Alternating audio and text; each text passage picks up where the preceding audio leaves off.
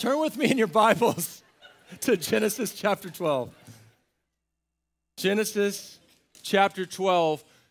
Here is something that's going on in our nation. Jason just showed me the articles on this, that across college campuses, students are reporting that they are embarrassed or ashamed to actually say that they are from the United States. This has been obviously a very challenging time in our nation. And what I want to do today is spend some time talking on this title, The Prophetic History and Destiny of the United States.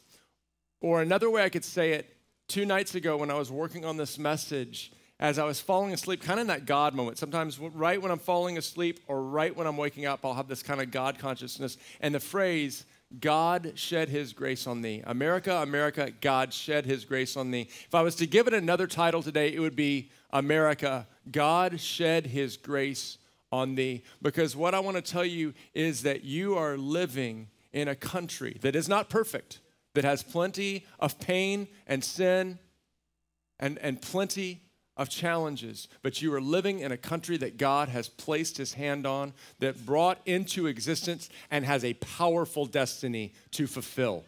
And so we start with Genesis 12, verse 1, in order to understand this, because this is how God works with his people. It says this, the Lord said to Abram, go from your country, your people, and your father's household to the land I will show you. I will make you into a great nation, and I will bless you. I will make your name great, and you will be a blessing. I will bless those who bless you, and whoever curses you, I will curse. And all peoples, I love that phrase, and all peoples on earth will be blessed through you. We begin here because Abraham is a prototype of the life of a follower of God. He's called out from the place that made the most sense. At the time, it was the New York City or the London or the Tokyo of the day, the seat of commerce, of the institutions of higher learning, the epitome of art culture. It was Ur of the Chaldeans, and God calls him out from that place that made sense to go on a journey that made no sense, to listen to his voice and to go following him by faith. And Abraham became known as the father of faith, and he became known as the father of the Jewish people. And what does God say? I am going to bless you. We see so much of the history of our nation, but we see so much of the reason why I believe that God has blessed our nation entrenched in these verses. So let us begin. I'm going to spend the next 35 minutes going through over 600 years of history. So buckle your intellectual and spiritual seatbelts. I can't hit every character, but I will hit some highlights along the way of what God has been doing and what God is planning on doing through this country we call the United States of America. So I'm going to begin with Columbus. Columbus, 1492. There's been much debate about Columbus in recent years, but I encourage you, don't just believe everything you hear. Dive in and do the work. Do the studying. Look towards original sources and even quotes of different people. You might not know this, but what Columbus's, one of his greatest passions was the liberation of Jerusalem and providing a safe haven for the Jewish people. You see this in all different aspects of his life, of where he sent his money, the way he signed his name. But what you also might not know is the day that his expedition took off, that there were more than just his vessels, the Pinta, Nina, and Santa Maria, but at the same time down the river was one of the last sailing vessels of Jewish exiles, because at the time, the Spanish Inquisition was happening and Jews were being killed. Many people thought that it was Queen Isabella, you might have even learned that in school, that funded Columbus's journey just for financial exploits. But history actually tells us that it was 3 Jewish benefactors that actually gave the money for Columbus's journey. Here are their names. You can read about this. This is in both Christian history accounts. This is in conservative and liberal history accounts. It was 2 Jewish conversos named Luis de Santangel and Gabriel Sanchez, as well as Don Isaac Abravanel, a rabbi and Jewish statesman. Then we see that once he arrives in the New World, his first letter back, I want you to listen to Columbus in his own words. His first letter back is to a Jewish man, the treasurer of Aragon. That's not from the Lord of the Rings. De Santigel. He writes in his 1493 letter, listen to him. To the first island I discovered, I gave the name San Salvador. What does that mean? Savior. In commemoration of his divine majesty, speaking of Jesus, who has wonderfully granted all of this, with fervent prayers for the high distinction that will accrue to them from turning so many peoples to our holy faith. Was Christopher Columbus perfect? Of course not. Is anyone perfect? Of course not. That is what is happening right now, is there is a great discounting of all of history because of people's personal issues. I would ask, if people looked at any of our lives, would they find a flawless person?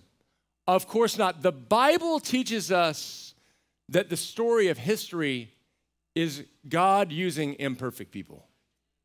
God used a man named Noah to save the human race on a boat, and Noah got drunk and committed heinous sexual sin. God used a man named David to bring about the spiritual awakening in Israel, and David was an adulterer and a murderer. God used Mary Magdalene to proclaim the good news of Jesus and to tell the disciples, and she was known for having 7 demons and probably a woman of prostitution. God used Paul, an angry zealot who killed numerous people, to become the great apostle, to take the gospel. All of us stand by the grace of God. And it's his sovereign working in our lives that brings about his purposes. God even uses people who didn't intend to be used by him. And so what do we see? I'm going to give you some scriptural underpinnings for each of these different episodes in history. What do we see? We see that God made a way for his people, the Jewish people. And now, to this date, there are more Jewish people in the United States of America than there are even in Israel. Although that is changing rapidly, this has been the country where the Jews could find safe haven. Let's keep moving. We're going to skip from 1492 to the 1600s. We're moving very fast. 1620, the Pilgrims, some 100 people seeking religious freedom, set off on the Mayflower in the September of 1620. They landed in the Plymouth colony. Do you know who these people were? They were Puritans, they were Brownists, and what was happening was severe religious persecution in England. There was an act called the Act of Uniformity of 1559, which made it illegal to attend any church except the church run by the king. And so people who wanted to worship God in their own way, according to the Bible and not mandated by the king, were actually being thrown in prison. They were actually even being executed. And so these people set off on a journey saying this. Here would be the scriptural principle from this. This is from the words of Jesus, Luke 4:8, and Jesus answered them, "It is written, you shall worship the Lord your God, and him only shall you serve." The first settlers in this country at Plymouth were people seeking to worship Jesus and to serve him freely.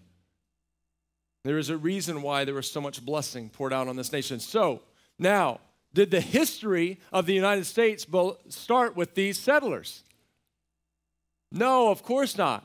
And so we want to take a moment to honor the First Nations people. We're so blessed in San Diego to have so many First Nations people. There are so many different people groups of the First Nations. I would imagine most of you have friends from these amazing people. And I want to highlight the story of Tisquantum. That Tisquantum might not sound familiar until I tell you what his nickname was, which was Squanto. And this is such a reflective story of how God has moved in history. What the enemy intended for evil, God turns for good. Because there have always been bad people coming into every country of the world, including our own. And so there were different traders that were capturing and taking people into slavery. And Squanto was one of them. But as he was taken back to Europe, some Jesus followers, some monks some Catholic monks actually purchased his freedom, taught him to read and write, and shared the gospel of Jesus Christ with him. Through that, he gave his life to Jesus, he forgave his captors, and returned back to the United States. His tribe had been wiped out by an epidemic. He joined another tribe, which actually was the one who would receive these pilgrims. And through his work, Squanto's work, without him, as many of you know from these stories from Thanksgiving, they would have all passed away. But for 20 months, Squanto lived among these religious pilgrims, teaching them the ways of surviving in this new land, the ways to fertilize the crops, the ways to harvest fish, the ways to harvest animals, even helping them navigate treacherous waters when they had to move to a new area. Here's the scriptural principle from Genesis 50:20. Squanto's life, if you study it, it uncannily resembles the life of Joseph from the Bible. Joseph wrote this, "You intended to harm me, but God intended it for good to accomplish what is now being done, the saving of many lives." Also, much like the life of St. Patrick of Ireland. Let's move into the 1700s. We just jumped another 150 years to 1774. Why we celebrate today. Today we celebrate the signing of the Declaration of Independence. But have you ever really analyzed the words, the beginning words of the Declaration of Independence? Listen to this, very fitting to be read today. "We hold these truths to be self-evident, that all men are created equal, that they are endowed by their Creator with certain unalienable rights, that among these are life, liberty, and the pursuit of happiness, that to secure these rights, governments are instituted among men, deriving their just powers from the consent of the governed, that whenever any form of government becomes destructive of these ends, it's the right of the people to alter or abolish it and to institute a new government." Why has God's hand been on the United States of America? Because they acknowledge that God is a creator and that men and women are made in his image and that all men and women have unalienable rights and are created equal because they were made by a loving God. Incredible. This is whenever a nation, the Bible says this, "Blessed is the nation whose God is the Lord." Whenever we acknowledge God, God pours out his blessing. Whenever we turn our back on him, we suffer the consequences. What's the scriptural admonition we see? What's the scriptural principle? It's this in Genesis 1:26. "So God created mankind in his own image. In the image of God, he created them, male and female. He created them. God blessed them and said to them, 'Be fruitful and increase in number, fill the earth and subdue it, rule over the fish in the sea and the birds in the sky and over the living creatures and everything that moves on the ground.' Then God said, 'I give you every seed-bearing plant on the face of the whole earth and every tree that has fruit with seed in it. They will be yours for food.'" If you study the history of civilizations, the typical narrative is an all-powerful king or ruler or leader, and the people are subjects with no rights. God was establishing a truth in this country that God is the creator of people. Therefore, we have rights. The reason we have rights is because God gave them to us. And God, the history of our nation, and have we done this perfectly? Of course not. Both Abraham Lincoln and Martin Luther King Jr. would say that this was a prophetic declaration that we have experienced hundreds of years of trying to live this out. Let's move to George Washington. Let's move to George Washington, who many call the father of our nation. You see, the only way that this country came into existence and became what it became could be attributed to the miraculous hand of God upon it. Many of us think of Washington as this noble, immortal, larger-than-life figure, but did you know that George Washington didn't think that of himself? He said instead, when he was made commander of the forces, he said, "I do not think myself capable to the command I am honored with." And in fact, in his first battle in the Revolutionary War, he made innumerable mistakes, so many that his smaller group of 12,000 opposing 18,000 English soldiers was getting destroyed very rapidly. They lost 3,000 men, and he ended up getting himself backed into a corner with the enemy surrounding on every side. It looked like the war would end before it had even really gotten going. And then a miracle happened. Several miracles. First, British General Howe made this crazy decision that instead of just going ahead and destroying all Washington's men, he just inexplicably stops the press. Next, Washington is backed up on the East River. It's almost a mile across it. The waters were incredibly choppy. And as they're sitting there with no place to go, a strange wind starts blowing from the opposite direction and quiets the waters. So ships were able to start coming across and getting people. But there were 9,000 Americans to deliver. And so as the sun started rising the next morning, it looked like they'd be destroyed. And then another thing happened. An unexplainable fog descended so thickly that the British commanders could not even see in front of them. And then more ships came and delivered all the Americans to the other side. And incredibly, as soon as they got to the other side, there was absolutely no fog there. Now, this is just one of the many miracles in George Washington's life. I encourage you to study his life. Here was a great one. 15 years beforehand, he was fighting in the French and Indian War, and his personal doctor, Dr. James Craig, attested to this, that a local Native American chief came to speak to them, to visit them. And he spoke what was known as the Indian chief prophecy over Washington. He explained in the Battle of Monongahela that all of the French and the Indians were firing upon Washington. They were all aiming at him, shooting at him. And these were Washington's words that he's quoted speaking. He said, "I luckily escaped without a wound, though I had 4 bullet holes through my coat and 2 horses shot from under me." The miracle is Washington takes off his coat. He has no bullets in him, and yet he has 4 holes into his coat, and 2 of his horses were shot under him. It was such a divine moment that the Indian priest said this. He said, convinced that the Great Spirit had preserved Washington, he prophesied, "He will become the chief of nations, and a people yet unborn will hail him as the father of a mighty empire." What's the scriptural principle? God does what he wants. But here it is from the book of Psalms, Psalm 34:7. The angel of the Lord encamps around those who fear him, and he delivers them.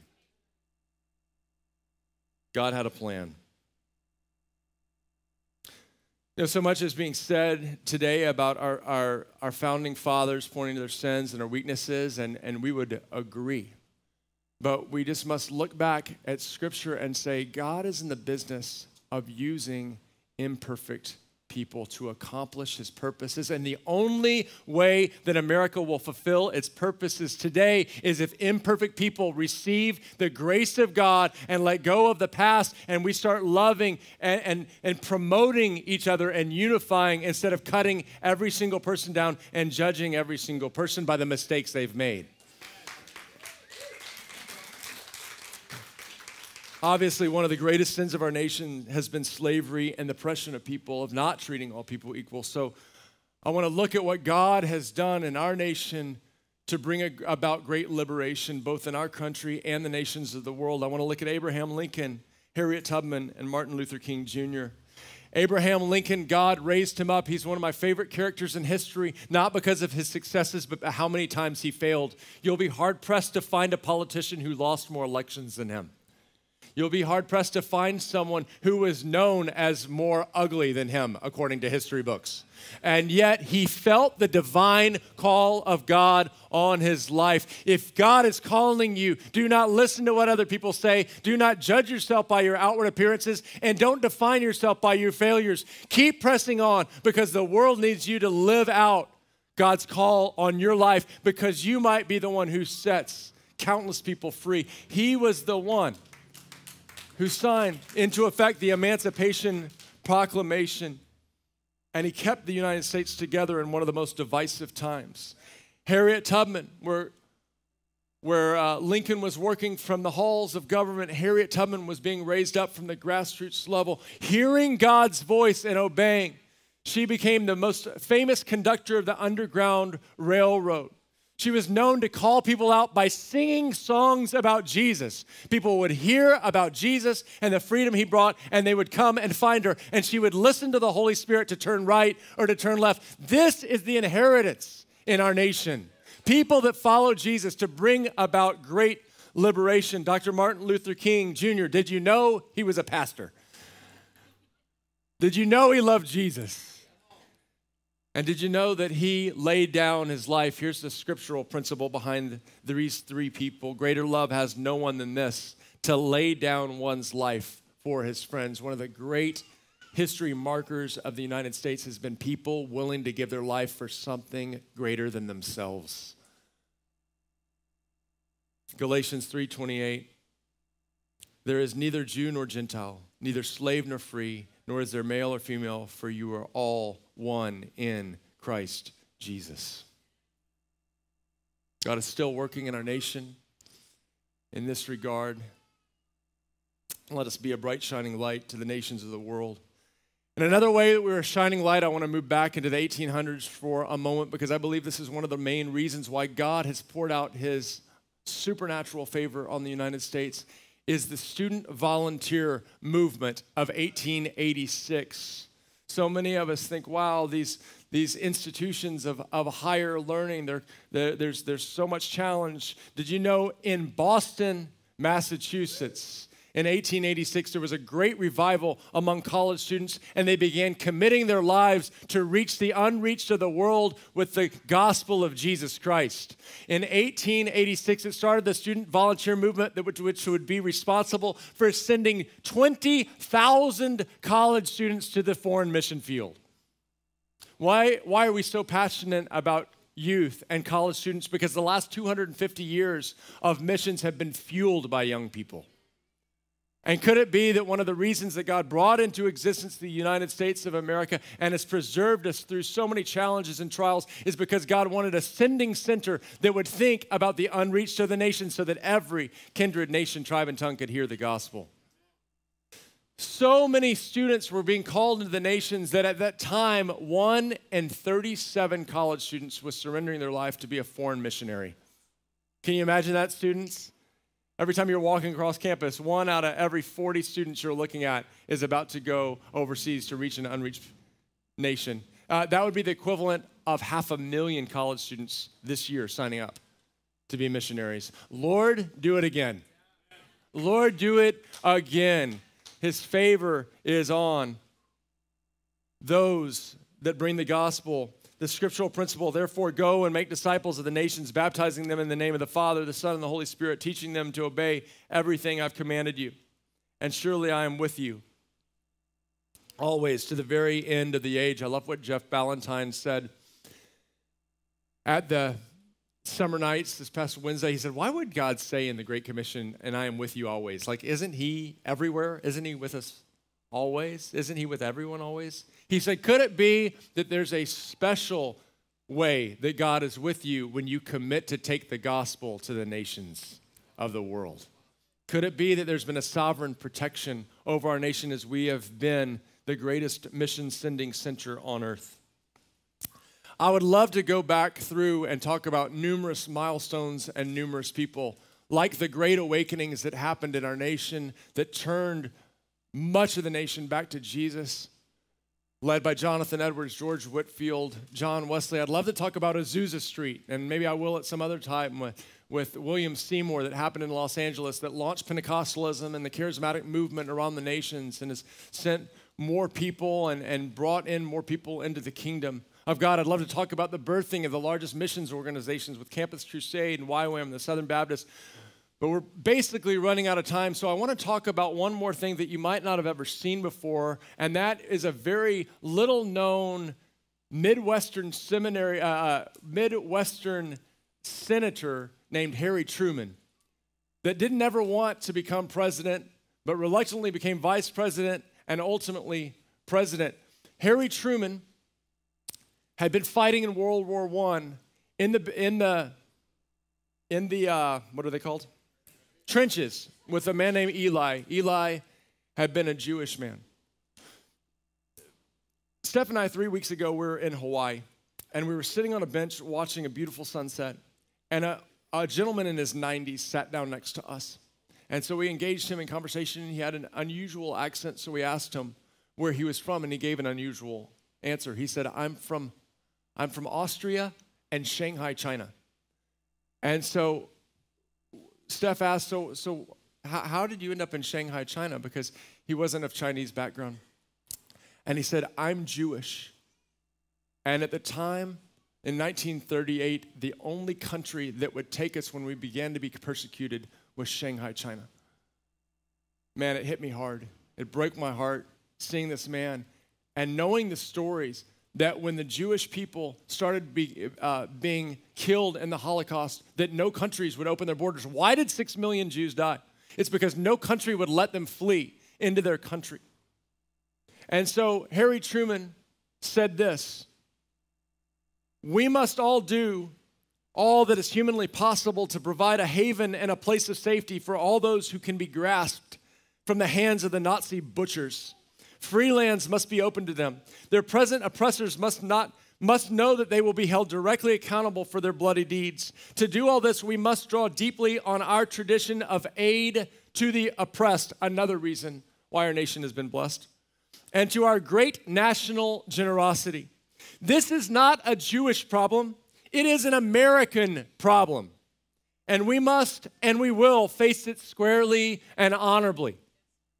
So when the British protectorate, the British mandate expired, where they were protecting Israel, and all of a sudden 5 nations came and surrounded Israel to destroy it.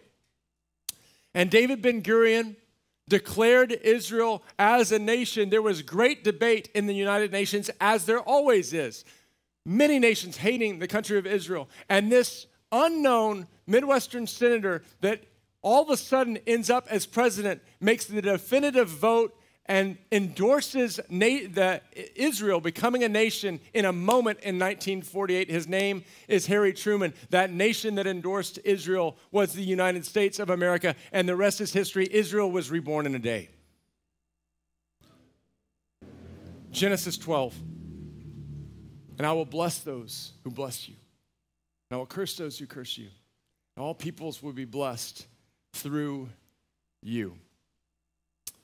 Let me finish with this verse. I already spoke it one time, Psalm 33:12. I'd encourage you to write this down. Blessed is the nation whose God is the Lord, the people who he chose for his inheritance. Why has God blessed the United States of America? I wrote down 5 reasons. There are many more. The U.S. has been a harbor for Jews in persecution. It's the nation with the most Jewish people. From its foundation, from its inception, it has been a safe harbor for the Jewish people. Number 2, the U.S. was started by people wanting to worship the Lord Jesus Christ. Number 3, you may say amen after these. These should make you happy. Number 3, the U.S. has said that all people have worth because they're made in the image of God, even in its founding documents. Number 4, the U.S. has been a launching pad for the greatest missionary work on the earth. And number 5, the U.S. endorsed the rebirth of the modern-day nation of Israel. Men and women, we have an amazing prophetic history. Although it's not unscathed, it's not untainted, God has had his hand on us. However, I want to end maybe with this ominous tone. I believe that our nation is resting on a knife's edge, teetering back and forth. Because as you study history, which I love to study, you see that there have been great nations in the past. The Assyrians, the Greeks, the Romans, the Mongols.